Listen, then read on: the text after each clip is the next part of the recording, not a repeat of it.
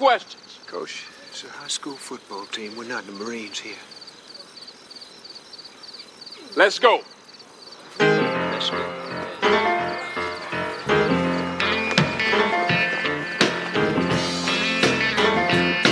Tell me where have you been, my blue-eyed son?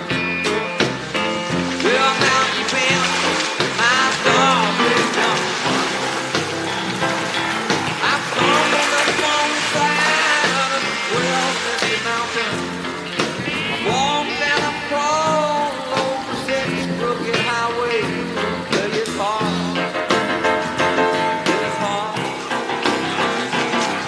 No. Come on, baby. Can't take no risk. Can't take no risk.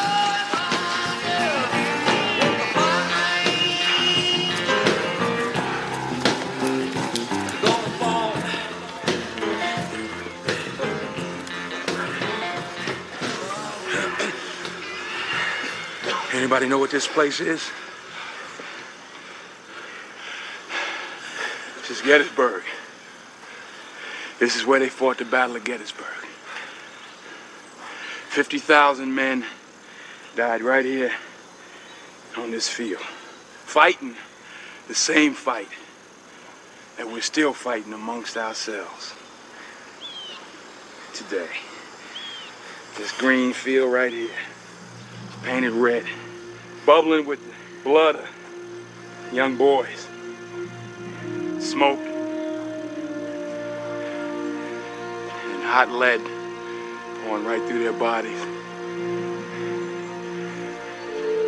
Listen to their souls, man. I killed my brother with malice in my heart. Hatred destroyed my family. You listen. You take a lesson from the dead. If we don't come together right now on this hollow ground, we too will be destroyed. Just like they were. I don't care if you like each other or not, but you will respect each other. And maybe, I don't know, maybe we'll learn to play this game like men. Hey! Well, good morning, and welcome to Journey. My name is Randy, and that was a scene from the movie Remember the Titan, and it kind of brings us into our topic today. We are in a 3-week series. We're right in the middle way, a series called Woke, and I don't know about you, but since I've been studying this and since we titled this, I hear that word a lot more often, sometimes positive, sometimes not so positive. But in our context, we're looking at it in a positive way, and we're looking at it specifically to be aware of the problem of racism in our world today. And we talked about how God views it, or we're going to look closely today, and how we as Christians should view it as well. And if you're here last week, we began this series, and we talked about race itself. How do we get different races? Where do they come? Where do these different groups come from? And we came up with 5 points. We shared them. First of all, we said that we're all created by the same God, that God made every one of us in His image of God. There's many ethnicities, but there's really only one human race. Secondly, we acknowledge that we're all equally loved by God, that we're all made in the image of God, and we have a soul that God gives to us and a soul that God calls back to Himself. And while we're all different on the inside, regardless of the outside, sometimes we truly are different on the outside as well. And that too is a design by God to create diversity and creativity of His creation. And we said we all have the same original parents, Adam and Eve. And we gave a very detailed explanation of why there are different skin tints. And you'll have to go back and look at the video for a little more information on that. I cannot repeat all that. And then thirdly, we said that we're all equally welcome to come to God through Christ, that we are loved by God, that God calls us to Himself. And read the scripture in Galatians chapter 3. So in Christ Jesus, you are all children of God through faith. For all of you who were baptized into Christ have clothed yourself with Christ. There is neither Jew nor Gentile, neither slave nor free, nor is there male or female, for you are all one in Christ Jesus. And we just talked about the fact that while we're different, that God calls us to Himself through Christ, that we are made one through Christ. The ground is level at the foot of the cross. And then fourthly, we said that we're going to be all equally celebrated in heaven. And we read a part of the vision in Revelation chapter 7 of the Apostle John. I looked, and there before me was a great multitude that no one could count, from every nation, tribe, people, and language, standing before the throne and before the Lamb.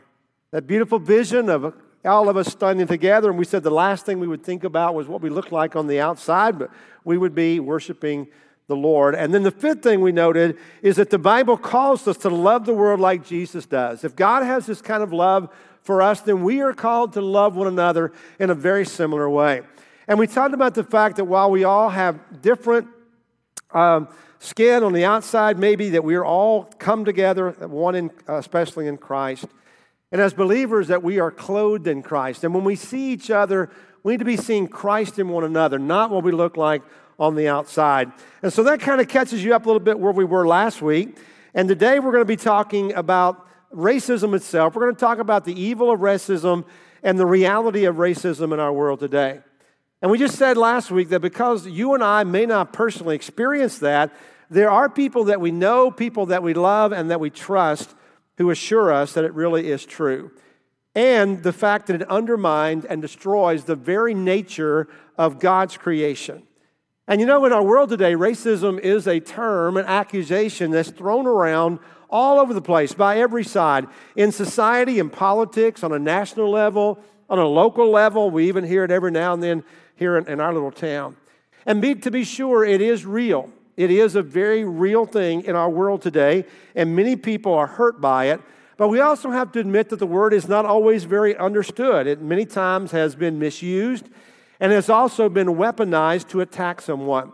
And so I want to kick off our time together and looking at this topic by just asking the question, what is racism?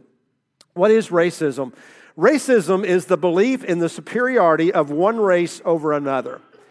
It's a belief in the superiority of one race over another, and it's not just a belief, because like all beliefs, it translates into action. It leads to racial prejudice, bigotry, and discrimination against other people based on their race or their ethnicity. And you know, not just in our current time, but if you look back over history, there have been millions of people who have suffered and died because of racism. And it is, very appropriately, it is a crime. But we think back in the 30s and 40s during the time of Nazi Germany and the Jews who were discriminated against and racism, then tried to eradicate their very race. Millions of people have suffered and died. Not only is it a crime, but it also is a sin, and that's kind of where we're directing our thoughts in this study. Racism is a direct affront to a holy God, and it's an insult to the entire human family. It runs counter to everything that the gospel stands for and represents, and Christians, therefore, should always be vehemently opposing it. Never should we be ambivalent about it, and never ever should we be, obviously, showing racist attitudes or tendencies ourselves. So in this study, I've had a chance to sit down with some of my African-American friends, brothers and sisters, and share with them. And what I enjoyed that so much is, I have to admit, kind of embarrassed, it's not something that I had ever done before, being very specific. And they were so generous and so kind. But they were also very honest about how they've experienced racism and discrimination in their own lives. Things that most of us have never, ever thought about. Things we've never had to fear or experience in any way. For example, most of us have never, ever had to endure being called a racial slur of some sort. Most of us have never been a victim of racial profiling. Most of us have never been pulled over in our car for doing nothing wrong because we were in a certain car or because we had a certain color. Most of us have never had to educate our children when they become young drivers about how to be especially careful if they're pulled over because they're profiled. Nor have we ever had to hear unfair criticism of our race regarding crime statistics or told that there are certain stereotypes of our race. In fact, one of my white friends actually told me that his 3 adopted African-American grandchildren were not allowed to wear hoodies where their white siblings were allowed to do so. You know, we all think about that, and while they don't affect us directly, we have to admit all of that. We can all agree that's wrong in so many levels. And it's kind of interesting that racism is wrong. That's one of the few things that most Americans agree on. We have a lot we disagree on today, but almost all Americans will agree on that. And I would say that everybody in this room today would probably condemn racism in every form. You would probably say that you are not racist against anyone, against black people, against Hispanics, Asians, people from the Midwest, Jews, any other ethnic group. You would probably condemn the KKK and Nazi Germany and segregation and white supremacists and mistreatment of immigrants. You would be against all of those things. And in fact, you would probably say that you don't have a racist bone in your body. But what if it doesn't have to do with the racist bone? What if it has to do with ways that we react and things that we do whenever we give in to racist ideas, racist feelings, reactions, and choices? And in reality, I think that all of us, in a subtle way, all of us are racist at certain times in our life because we don't always respond well to people who are different from us. And these feelings oftentimes come when we're confronted with people or when we feel like that we're personally attacked or that we're being threatened in some way. Now, when we talk about racism, we're not talking about specifically the racism of the Civil War era or of the Jim Crow era as well. And part of it, what we just need to be is kind of educated. Because I have to be honest, I had a vague idea of what the Jim Crow laws were, but not a lot. And the Jim Crow laws basically were laws that were state and local ordinances that were enforced racial segregation and discrimination in the southern U.S. for several years. Most of them were made back in the late 19th century and early 20th century, and they were basically enforced until 1965 or so. These are the ones that there were certain people ordered to sit in the back of the bus, blacks in the back, white and black water fountain bathrooms. Those were all Jim Crow laws that were set up, and they were extremely discriminating against certain groups. Now, we don't have that today, but today we have a much more subtle form of racism in our world. In fact, we're going to kind of call it shadow racism because it's not blatant, but it really is out there. And it's really kind of hard for us sometimes to put our finger on it, so I'm going to talk about some ways that we practice racism today, or ways it is practiced that are not as obvious, but they're very real. For example, one of them is in employment.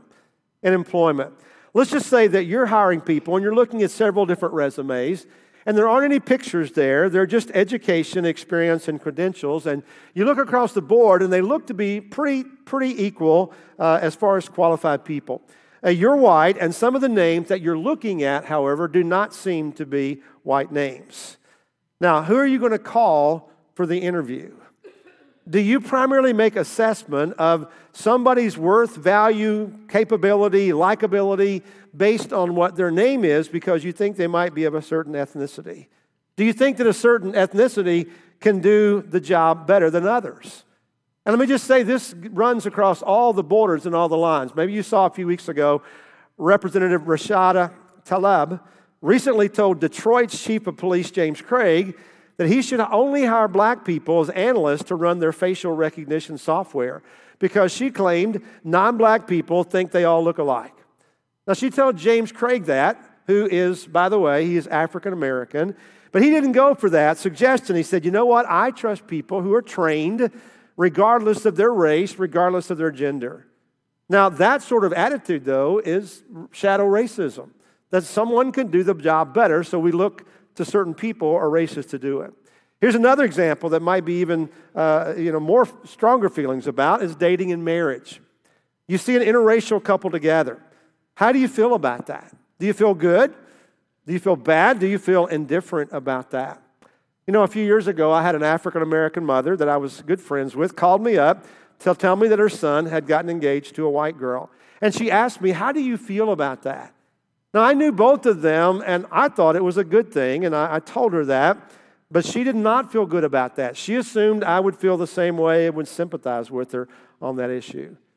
The reality is, in our world, that some people of all ethnicities struggle with interracial relationships.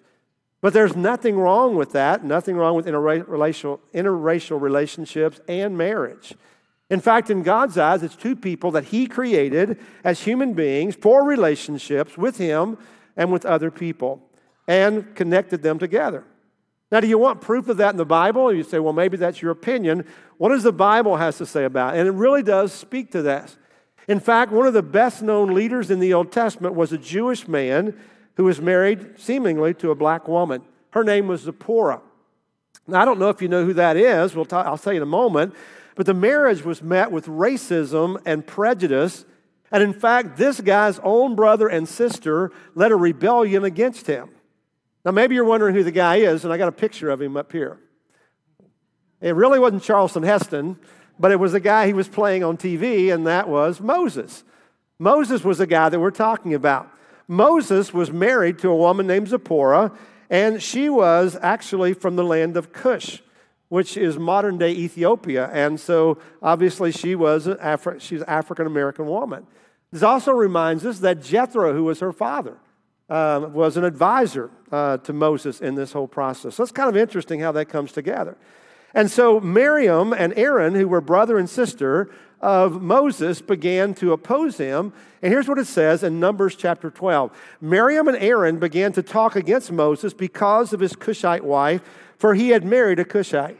Has the Lord spoken only through Moses, they asked. Hasn't he also spoken through us? And the Lord heard this. Now, Moses was a very humble man, more humble than anyone else on the face of the earth. And once the Lord said to Moses, Aaron, and Miriam, come out to the tent of meeting, all three of you. So the three of them went out. So God calls them out into public. He's going to deal with this issue in a public way. Then the Lord came down in a pillar of cloud. He stood at the entrance to the tent and summoned Aaron and Miriam.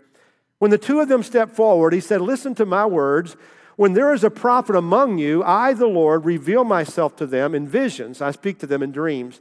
But this is not true of my servant Moses. He is faithful in all my house. With him I speak face to face, clearly and not in riddles. He sees the form of the Lord. Why then were you not afraid to speak against my servant Moses? The anger of the Lord burned against them, and he left them. When the cloud lifted from above the tent, Miriam's skin was leprous. It became as white as snow. Aaron turned toward her and saw that she had a defiling skin disease. And he said to Moses, please, my Lord, I ask you not to hold against us the sin we have so foolishly committed. So here was the problem. Here was the racism that came out, and the jealousy is well with that. And God spoke to it. And God told Miriam, you want to be white? You think white's better? Then I'll make you white. And he gave her leprosy, which was a skin condition where their skin turned white and flaked off. And she became the outcast. In her racism, God made her an outcast. Now, I think it's pretty clear how God views interracial marriage just from this one story. And in fact, the only limits that God puts on marriage is that believers marry only believers. So it would be better to marry a believer of any color than a godless person of our own color. That's what the Bible teaches very clearly. Now, how else do we see shadow racism? Another way, I think, are in assumptions and stereotypes. Assumptions and stereotypes, that we have this idea in our mind about certain groups of people. I read the news story of 4 black high school students who were going door to door selling, doing fundraising for their football team. And they went to a home of a white lady. She came out with a gun, forced them onto the ground with their hands behind their back, and called the police officer. And her justification was that this is a white neighborhood. Thankfully, she faces felony charges of aggravated assault and false imprisonment. But you know what? Unfortunately, we hear things like that a lot. People assuming things that are not true. People assuming that Hispanics are illegal.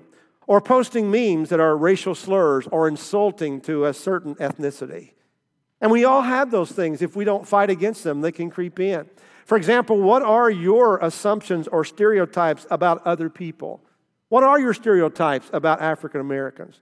What are your stereotypes about Latinos, or about Asians, or about Indians, or Mid-Easterners, or old white men, or women drivers, or Northerners, or people from Kentucky?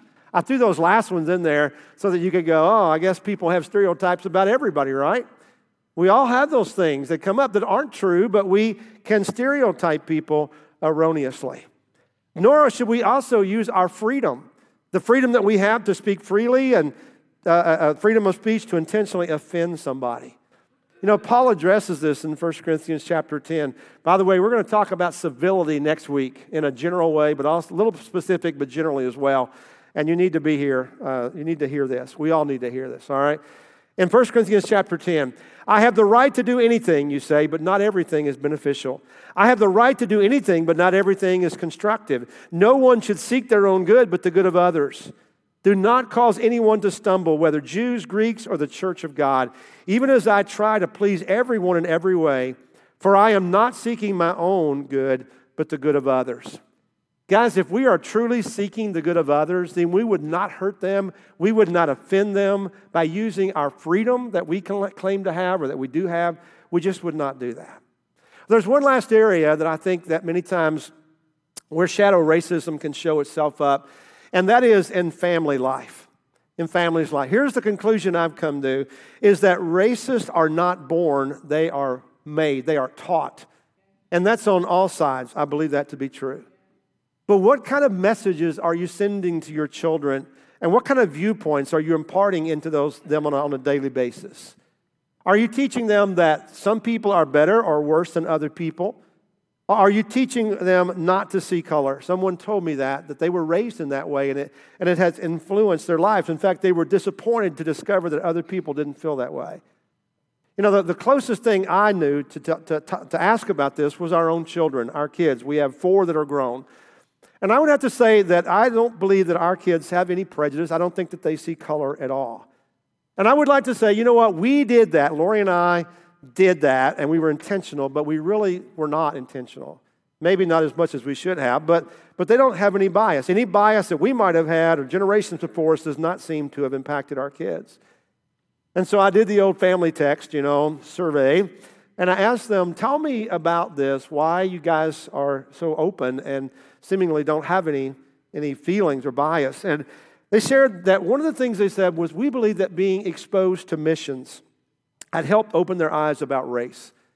Maybe the work that we've done in Haiti, our concern for people of all colors, that our kids picked up on that. And I mentioned the word colorblind to them, but they said, we don't think it's blindness. We think it's a special sight that doesn't just prevent racism, but values other people as well. Obviously there are differences in people, but we need to learn about other cultures and learn to recognize the strength, traditions in other people, and also the areas that certain groups are treated unfairly. To be aware of that, just to acknowledge that so that we can hopefully compensate or prevent or repair that. We came to Versailles over 22 years ago. We came from an area that had almost zero diversity in race. We really did, and we were really glad to come to an area where that there's a lot of peace and harmony, and we are blessed with wonderful and diverse people in our lives. Let me just say this, we can all do better, we can always do better, but we live in an awesome place. And I think part of that is just allowing people into our lives, allowing them to be friends and making friends of people who are different from us. I was reading a study done by the Public Religious Research Institute, and they said in these certain scenarios they had run about friendships and how people collected their friends, that in a 100-friend scenario, that white people had just one black friend, one Hispanic friend, and one Asian friend, and the other 97 were white in a 100-friend scenario. Black people didn't do much better. They had 8 white friends, 2 Hispanic friends, and no Asian friends. Maybe it would do good for us to ask, how many people do I have who are friends of different ethnicities or what we might call a different race? What is the answer to all this? Well, obviously we can't solve this problem, but I am happy to say I think it can start with us. It can start with the church. It can start with the church because the church is to be the change instrument, the change movement in our culture. And it can also start with personal and corporate repentance whenever and wherever it's necessary. That every one of us need to search our hearts and ask ourselves the hard questions. And we need to be humble enough to repent wherever we have been wrong. See, racism can flow in every direction, not just white to blacks, but blacks toward whites, Latinos toward Asians, whites toward Latinos. It can be every race, and we mentioned several others last week. Whenever racism rears its ugly head, whether it's blatant or whether it's in a shadow form, we need to be the ones to speak up. We need to, if we see it in our own lives, we need to repent. If we see it in others, we need to confront it. Because as followers of Christ, we are the hope of the world. And we are the ones who need to be modeling repentance acceptance, and also this new community that we talked about last week, the one that God wants us to be a part of. In fact, here's what the Bible says about this and other sins that we have in 2 Chronicles chapter 7. If my people who are called by my name will humble themselves and pray and seek my face and turn from their wicked ways, then I will hear from heaven and I will forgive their sins and I will heal their land. Wouldn't it be wonderful if the church could lead in a time of repentance that would lead to forgiveness and healing of our land from this plague of racism? It starts with us. You know, I said last week that 9 out of 10 churches are almost entirely of one race. Sunday morning is a very segregated time of the week. And we're fortunate that we have a greater diversity than that. Not huge, and not as much as I think we should have in reflection of our community, but we can model something that many churches never have a chance to model: real unity along with diversity. Now, how can we do that? Well, here's some things that we can do. Number one, we can hold each other accountable. We can hold each other accountable, which we should do on many levels. But if you hear or see something that's racist, whether it's a comment or joke, deal with it, confront it. Don't let it go. Because we are better than that. We should be better than that. Sometimes we can be oblivious to our words and how they hurt people, but whatever we may do, we need someone to come along and say, hey, I don't think that was appropriate. It certainly wasn't helpful. Again, we'll address this next week when we talk about civility. Secondly, we need to educate each other. If you see or hear something, first of all, think the best. Don't assume the worst. But educate yourself and others about the impact that might have on somebody else. If you see a symbol of some sort that could offend someone, I think about a Confederate flag. It has little meaning to me personally. None.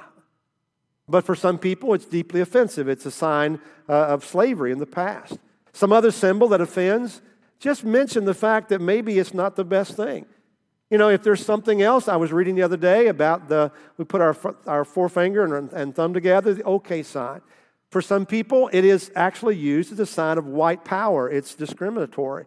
You know, I don't understand all the symbolism of everything that can hurt. Some things may seem ridiculous, but I can avoid those things if it offends somebody and hurts somebody else. I have no problem with that. But on the other hand, also, don't let offense be your first reaction. Don't get offended about everything. There are 3 things that we all bring to the table: baggage, ignorance, and fear. We all have those things in some measure. And we're going to bring them into our relationships, and we're going to say things that we don't know about, and we're going to experience things that the person couldn't possibly know about, and we're going to fear about how something's going to impact us. The third thing I would suggest is intentionally build some relationship with people who are different from you. Get out of your comfort zone. Don't just lock yourself to the same people here. Let me just say this, on Sunday morning is a great time to do that. What I've noticed is that we all tend to gravitate to the same people we talk to every week. Don't do that. Get out of your comfort zone. We have people here who are diverse in color and background, but also people that you don't know. Start those relationships. Start a conversation with people. And if there's a difference in color, start a conversation about race and show some interest in their culture. Acknowledge that all of us are different, but desire to unite and get to know each other. Some people are better at that than others. Let me give you an example. Our son, Kyle, he has a gift with people. Literally, he has a gift with people that are different from him. He loves international people. And he has friends all over the world in many, many different countries. When I was writing this, I was back and forth. I bounced a lot of ideas off him. And he lived in South Korea for several years. And now he lives in Hong Kong. But when I wrote this, he was vacationing in Thailand. And so he began to talk about, what they were experiencing in Thailand, the people he was meeting. Dad, I met this Indian tailor. He's a super guy. He's making me some shirts. It just blows my mind. I can't even think about somebody making shirts for me, but Kyle met a tailor making shirts for him. He also met a guy from Kashmir, a Kashmiri shop owner. I'm not sure where Kashmir is, but had a relationship with this guy. They had a conversation about a restaurant that Kyle's insisting this guy should open and cooking Indian food. He has friends who are Hindu, who are Muslim, who are Buddhist, all those different people. Now, that is not me. I'm not going to go to Thailand for a vacation more than likely. But you know what? All of us need to get out of our ruts and the people that we know and expand our horizon a little bit. We can reach beyond ourselves. We don't have to walk on eggshells around people who are different than us. a little bit of interest, a little bit of acceptance, and a conversation would go a long, long way. And what I've discovered is that people who are different from us, most of them are more than willing to talk about their differences, to talk about what culture's like for them. It opens doors. And then fifthly, those of us who may be in the minority, help us. Help us. If you know that we don't get it, be patient and long-suffering and forgiving and get involved in our lives. And I would say that in our church life as well. We would love to have minorities involved in every aspect of our church, involved in serving, in leading, and deacons and elders. We love that. We want to reach our whole community. I believe that would equip us to be a little more available to touch the different people that will come in contact around us, and to be Jesus to them, and to help build this new community where everyone's accepted and loved equally. And then there's one last thing we all need to do before we wrap up, and that is to forgive. Forgive one another. Because as believers, we have to learn to not only forbear one another, but forgive one another as well. It's what makes people come together. Nowhere was racism more prevalent than in South Africa during the days of apartheid. But it took a turn in the late 80s, led by a man named Nelson Mandela. Mandela was a kind of a rebel leader, I guess. He rebelled against the government, led a revolution against them, was arrested, finally sentenced to life in prison. And you would think, well, his life was pretty much over. He would probably be beat up there, or his spirit would be broken, or he'd be killed in prison. But in prison, Nelson Mandela watched a Billy Graham crusade on TV, and he became a follower of Jesus Christ. In 1988, he extended an invitation from the jail to the government, I think this is interesting, to negotiate an end to apartheid. The prisoner is negotiating with the president, and they talked, and it worked out, and he was set free. Life sentence was commuted. In 1994, he was elected president of South Africa. Isn't that amazing what he could do? Desmond Tutu, who was an Anglican archbishop, explained that had Nelson Mandela not been willing to forgive, he would have not even reached first base. Isn't that interesting? That here was a man, no doubt, as a young man, full of hatred. And because of what he had been through, what he had seen, it was horrible there. But he gave his life to Christ, and he was able to forgive and not hate. In fact, that's what he called it, a refusal to hate. But without his acceptance of Jesus, that refusal of hate would never have taken root in his life.